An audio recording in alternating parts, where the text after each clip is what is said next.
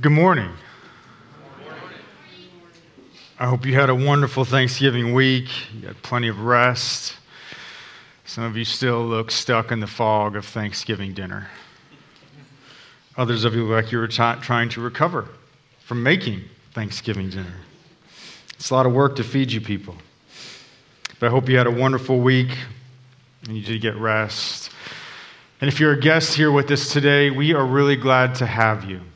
And we hope you feel welcome worshiping with our church family, because today marks the beginning of the Advent season. And in our Advent series this year, we're going to be focusing on the second coming of Christ. Maybe that seems a bit strange because we're so used to looking at Jesus' first coming during Advent. But historically speaking, that wasn't always the case. Historically, Advent was when the church looked forward to the second coming of Christ. Advent was a season of remembering and restoring our hope. Because the certainty of Christ's first coming allows us to look forward in hope to his second coming. And we need to.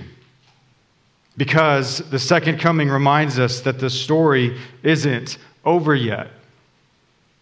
We still long for the fullness of our redemption. We long for that city whose maker and builder is God. We long for Christ to return and make all things new.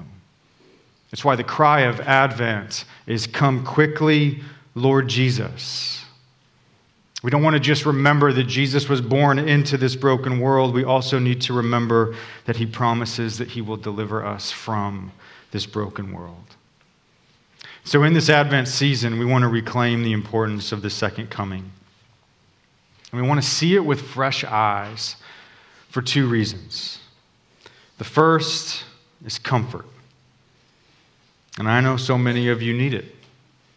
Why? Because it's the holidays. Some of you look forward to the holidays like an elbow to the face. And of course, the holidays can be such a joyful time. But let's not forget that for so many, they're not.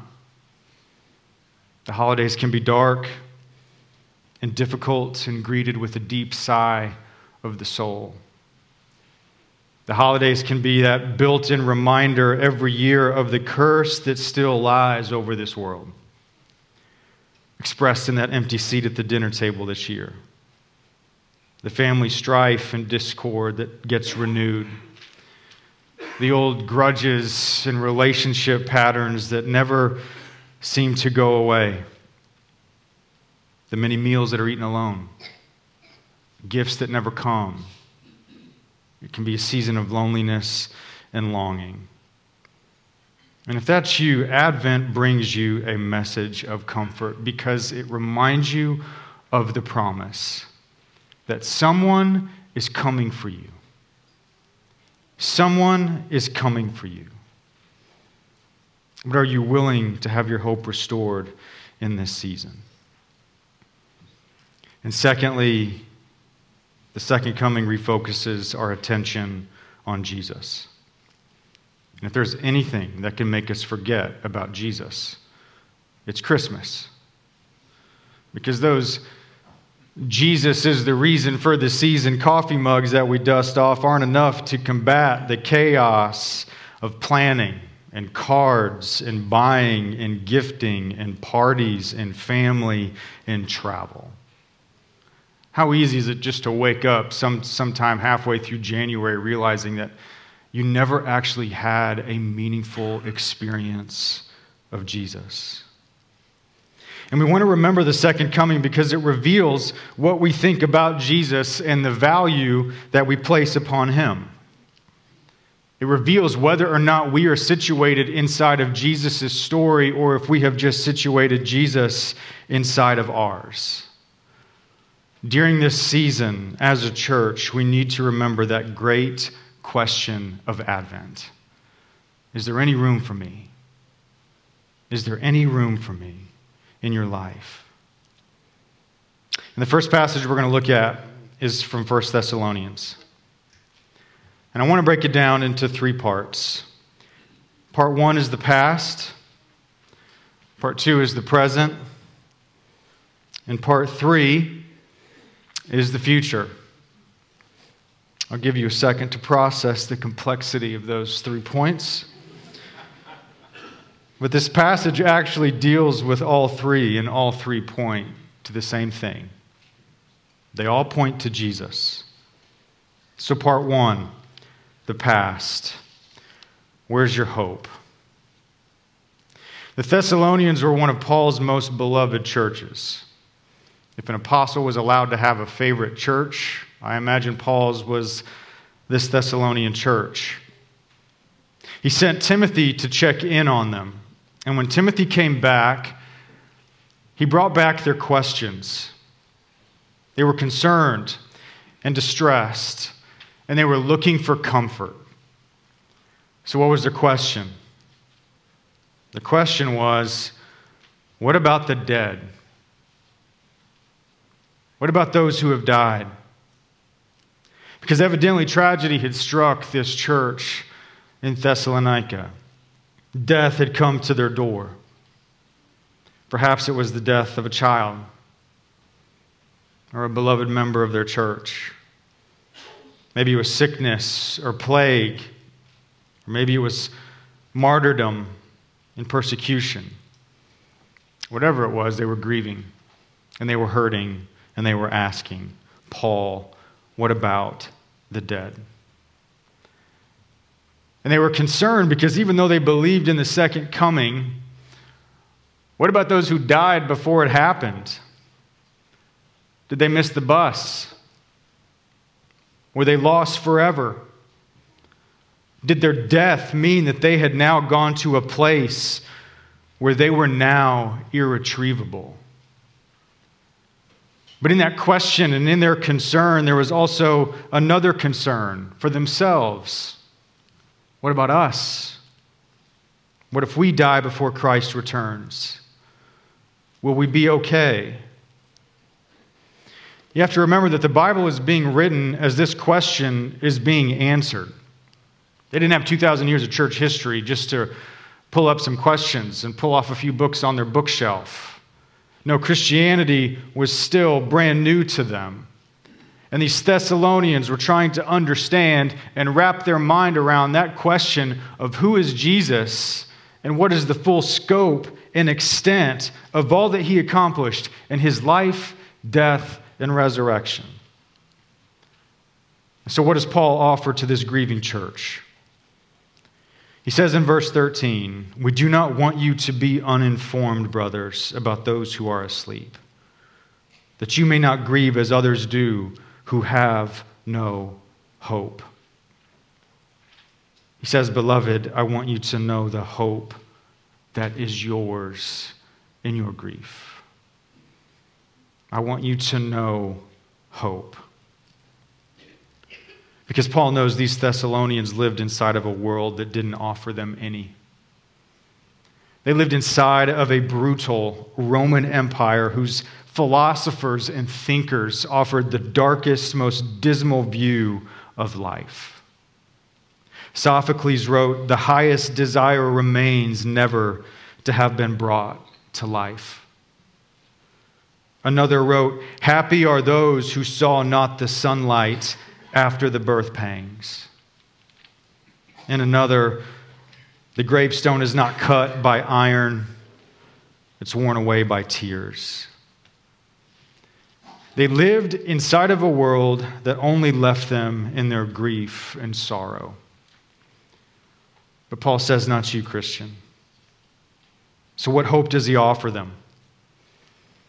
In verse 14, he says, "For since we believe that Jesus died and rose again, even so through Jesus, God will bring with him those who have fallen asleep."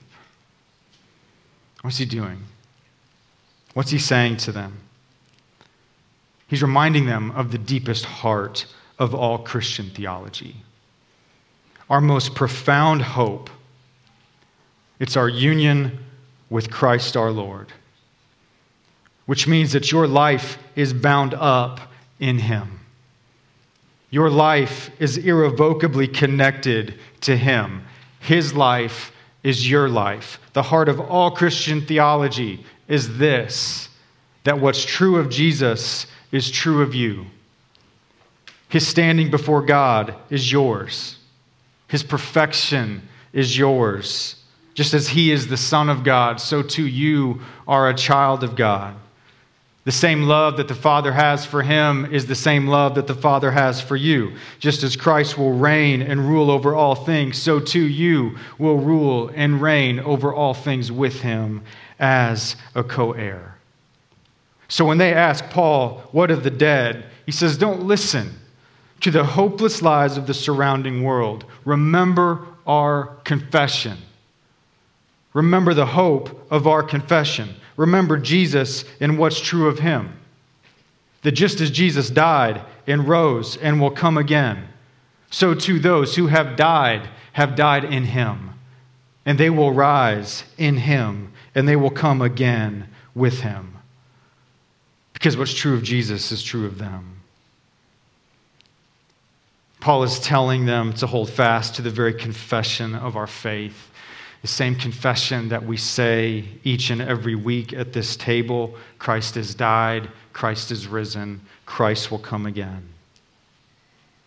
And in that, don't you know what you're confessing? We're confessing that we will die, we will rise, and we will come again with Him. Because what's true of Jesus is true of you. And Paul wants them to know that and to feel that. He wants them to know the hope that is theirs. But notice what Paul doesn't say. He doesn't offer hope by saying, it's okay. They're in a better place. He doesn't say, well, at least their suffering is over. He doesn't offer hope as though we're just some ethereal place. He doesn't offer hope as though it's some bumper sticker platitude. No, he says hope is a person. Our hope is Jesus. Because what is heaven without Jesus but hell? What is the point of someone's suffering being over if it doesn't lead to eternal bliss with Him? For what is our only hope in life and in death? It's that I am not my own, but I belong body and soul to Jesus Christ, my Lord. Do you see what Paul is doing here? Do you see how he comforts them? He doesn't say anything to try and remove their grief. He points them to hope in their grief. He points them to Jesus. He says there's a hope that is available to you in the deepest sorrow and sadness. There's a hope that can only be found in grief. When I was in the 6th grade, I remember sitting in Mr. Holliday's science class during second period. There was a knock at the door, and there was an office worker coming to pull me out of class because I was being excused. And I was picked up by a family friend, and she drove me and my sisters an hour away to Columbia, Missouri, where we were going to see my grandmother who was in the hospital. She only had a few hours left. And when we got there, I saw my mom. She was already there. We got an update on the situation, and she said, I want you to come see your grandma. So I walked into those ICU room doors, and I walked into her room. And there I was, so young, encountering death for the first time. And I saw her laying there unconscious with all the tubes tied up to her. She was a shell of the woman that I knew and the grandma that I loved. And I remember when I walked out of that hospital room, I remember opening the double doors out of the ICU to make my way back to the waiting room. And as soon as I stepped out of that room, I just broke down in tears. And I remember that same friend who drove us to the hospital. She ran up to me, and she hugged me, and she comforted me. It was the first time I'd encountered death. And the next day, we were sitting in the waiting room, and we heard those same ICU doors burst open. And we heard the last thing you'd expect to hear in that place. We heard laughter. Hysterical laughter.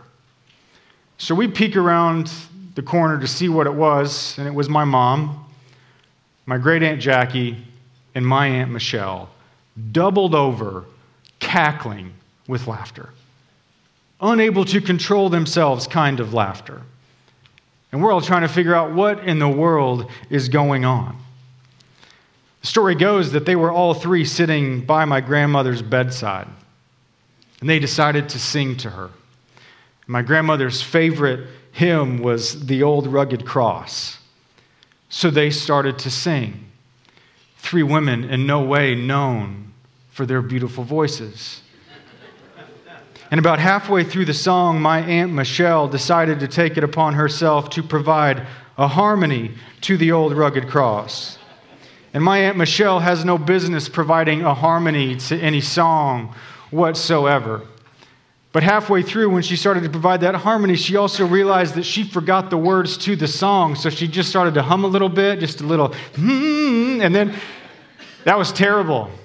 And it was so bad that they started laughing, and they could not control themselves. And they were so disruptive, they were asked to leave the ICU. And that's when we found them out in the hallway, unable to stop laughing. That was my first encounter with death. But it was also my first encounter with something else. The type of hope that can only be found in sorrow. The type of hope and joy that can only be found in grief. And it's something I have seen over and over and over again. I remember standing on a sidewalk in Kolkata, laughing hysterically with Rob Sheely. I remember standing under a statue of Shiva in a marketplace in Rajahmundry, crying from laughing so hard with Tim Long. I remember laughing so hard with Ricky in Vivekananda during one of the children's preschools that we were so disruptive that the moms were looking down the hallway just to see who it was.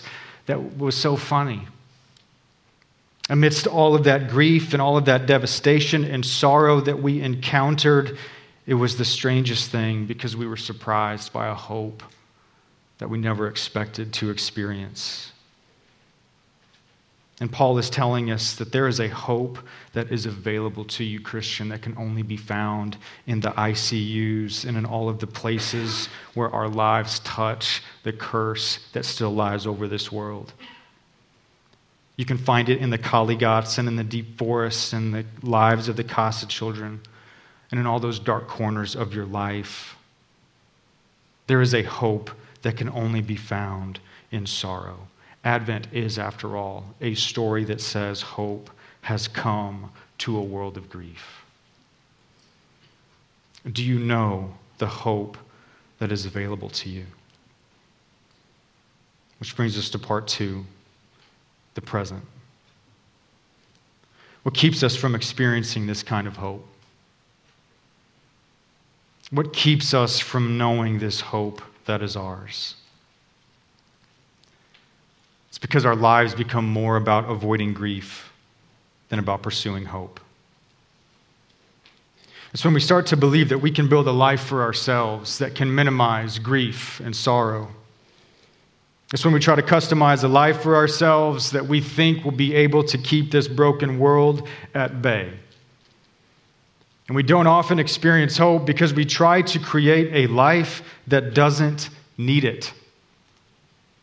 We try to create a life that is nothing more than simply trying to make this world heaven for us. And in verse 1 of chapter 5, Paul says, "Now concerning the times and seasons, brothers, you have no need to have anything written to you. For you yourselves are fully aware that the day of the Lord will come like a thief in the night. While people are saying there is peace and security, then sudden destruction will come upon them as labor pains come upon a pregnant woman, and they will not escape. He says Jesus is coming back, and we do not know when. But you live in a world that will try to lull you to sleep with promises of peace and security. But stay awake, because this world is going to start singing to you in your grief.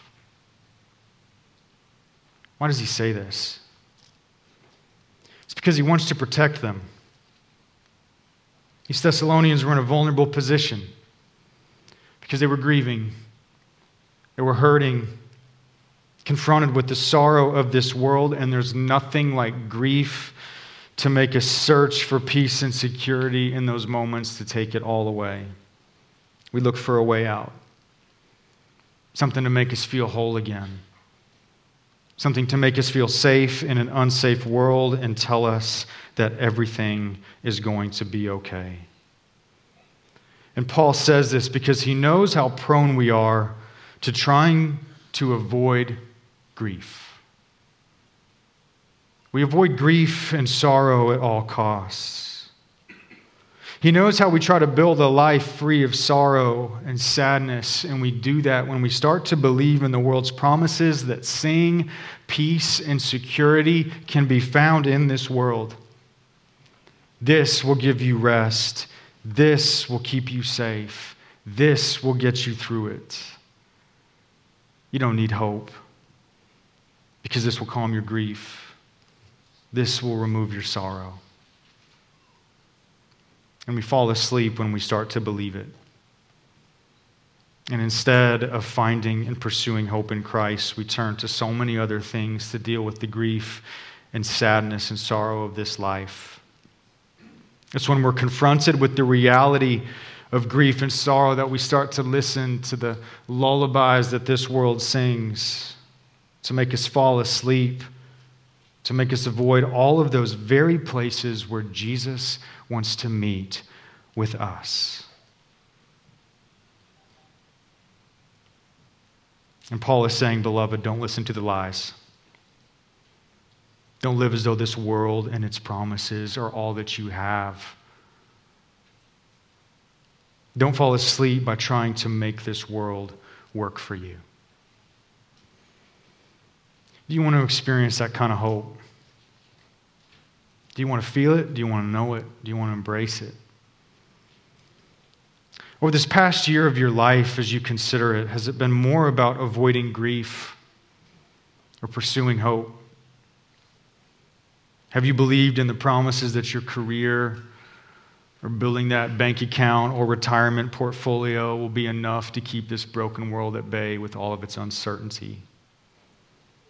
Maybe overworking and starting all of those endless projects helps provide a reason to avoid the sadness and sorrow of your spouse or your children or your own. Maybe it's the promises of beautifying that home or renovating your appearance that you hope will finally bring you that peace that surpasses understanding. And in this holiday season especially, what areas of grief and sorrow will you be tempted to avoid?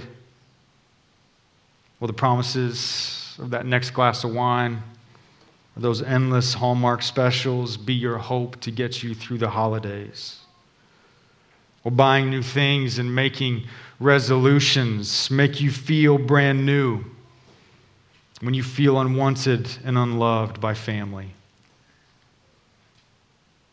Is there any room for Jesus in all of those places where your life is touched by the curse of this world? And this is why we need to remember the second coming. Because it's a wake-up call in all of those places that we've fallen asleep. Because what we believe about the second coming in the future reveals what we believe about Jesus and his value to us here in the present. If we don't long for Jesus now, then why would we long for Jesus' return? If Jesus isn't worth our time now, then why would he be worth our eternity?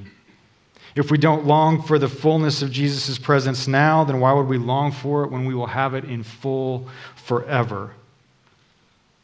Is there any room for him?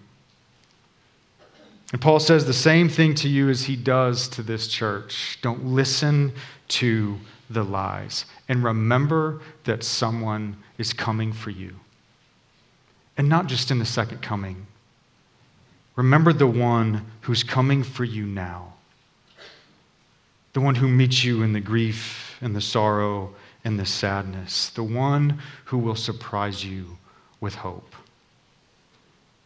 This year, the holidays can be different. And lastly is part 3, the future. Do you have any idea who it really is who's coming for you? Paul gives us a glimpse of what awaits all of us. He gives us a picture to help us see into the future, to look upon the day of all days, the last day of this world and the first day of a new one. He says in verse 16, "For the Lord himself will descend from heaven with a cry of command, with the voice of an archangel, and with the sound of the trumpet of God. And the dead in Christ will rise first. Then we who are alive, who are left, will be caught up together with them in the clouds to meet the Lord in the air. And so we will always be with the Lord." Now, contrary to what is often popularized, this isn't talking about a rapture where all of the Christians are taken away and everybody else stays behind. Actually, this passage talks about the complete opposite. To see that, we need to understand the word meet when it says that we will meet the Lord in the air. That word for meet is a technical term that's used to describe a very specific event. It describes when a conquering emperor would make his way towards the city, and the people would run out of the city to meet him.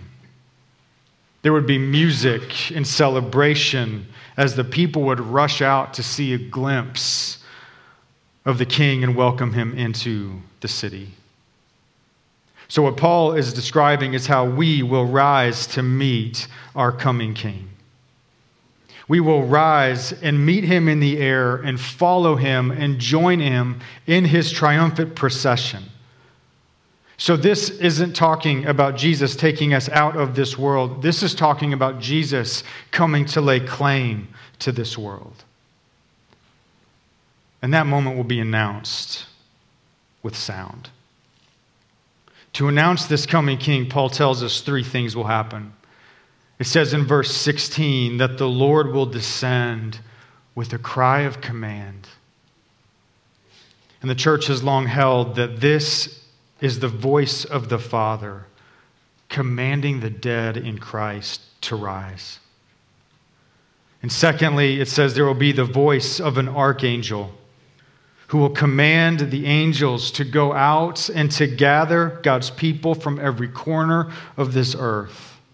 And thirdly, there will be the sound of the trumpet of God to announce the arrival of the coming king.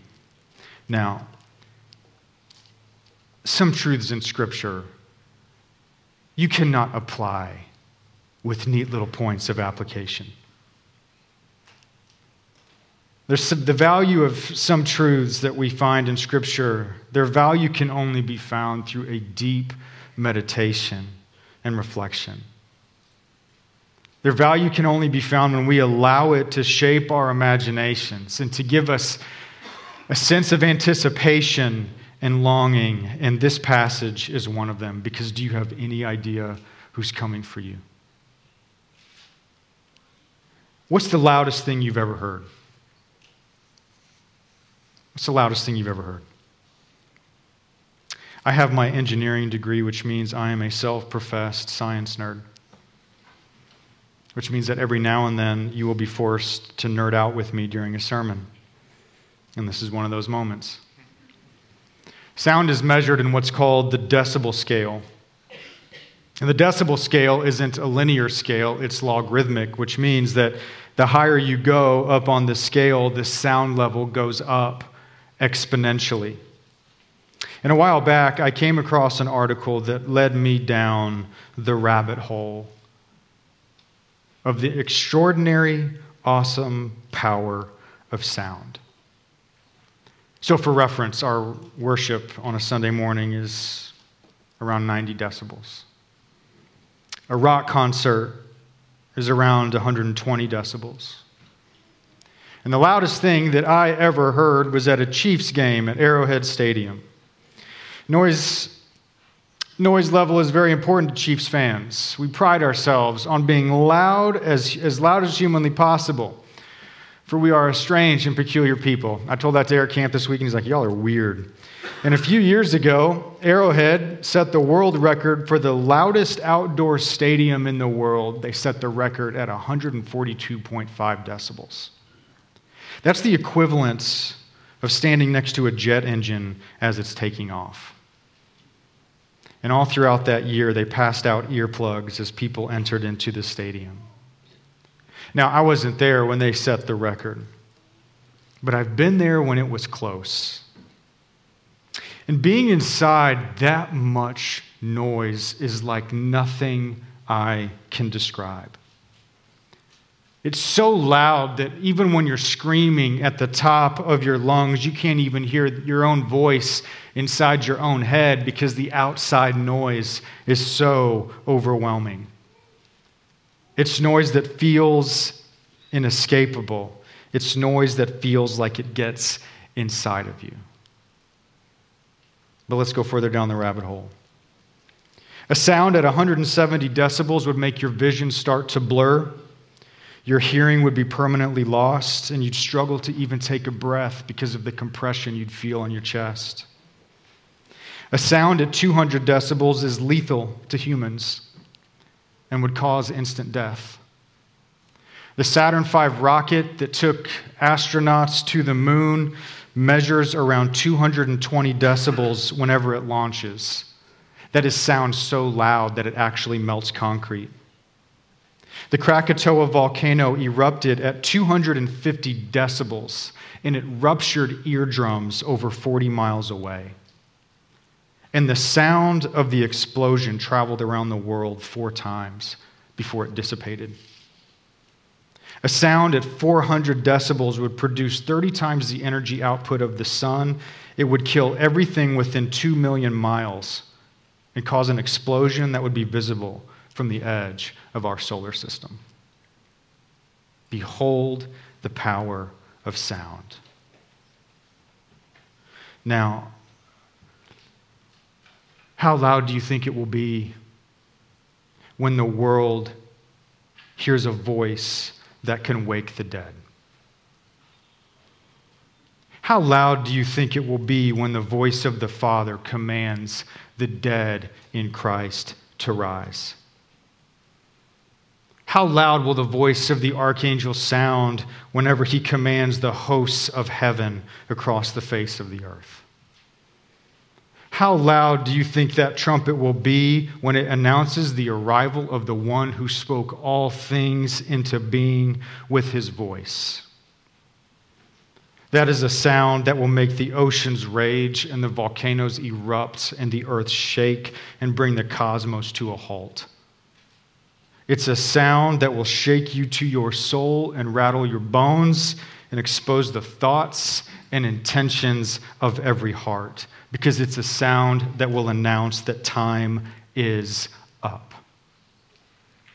Time is up, and there is a king who comes with a ledger in his hand of every wrong, of every injustice, of every unjust broken scale, and the one who counts every single penny that was stolen. That sound announces the one who comes with the name of every orphan who cried for a father, every widow who cried for comfort, and every martyr who cried for justice. And that sound will announce that the time has come. And it's no wonder that Revelation says that the kings and the rulers of the earth will mourn and wail at the sound of his coming. Because the mountains will not be high enough, the ocean will not be deep enough to hide from this coming king. who comes with a sword in his mouth and whose eyes are like flaming fire. It will be the most terrifying sound that announces that time is up. Repentance is no longer on the table. And the world will watch the King of Glory descend upon the clouds, bringing the entirety of his kingdom and power that you couldn't possibly fathom in 10 billion lifetimes. But for you, Christian, for you, that will be the sweetest sound you've ever heard. It will dissolve all your anxieties. It'll melt away all your fear.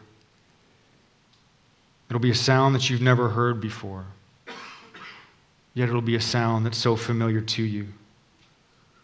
Because it's the sound that you heard echoed in the laughter of your children, in the encouragement of a friend, in the I love yous of your spouse, in the singing of God's people, and in the quietness of your convictions. It'll be the sound of the one who's coming for you. And upon hearing it, the graves of this world will burst open, and the earth and the sea will give up their dead. And you will feel yourself catapulted into the sky upon the wings of an angel who's come to gather you unto God's people. And as you rise up to the clouds, all around you, everywhere you look, the skies will be filled with the saints of every age and every time and every place, whose number is like the sand of the sea. And the family of God from every tribe, every tongue, and every nation will finally be together in one place, in space and in time, in glorified flesh and blood. And in that moment, there will no longer be any hope. For it's no longer necessary. Because you will see Jesus Christ, your Lord, in all of his fullness. And you will take your place among the clouds and join the procession of this coming King. And we will be with the Lord forever. Don't you know who's coming for you? Come quickly, Lord Jesus.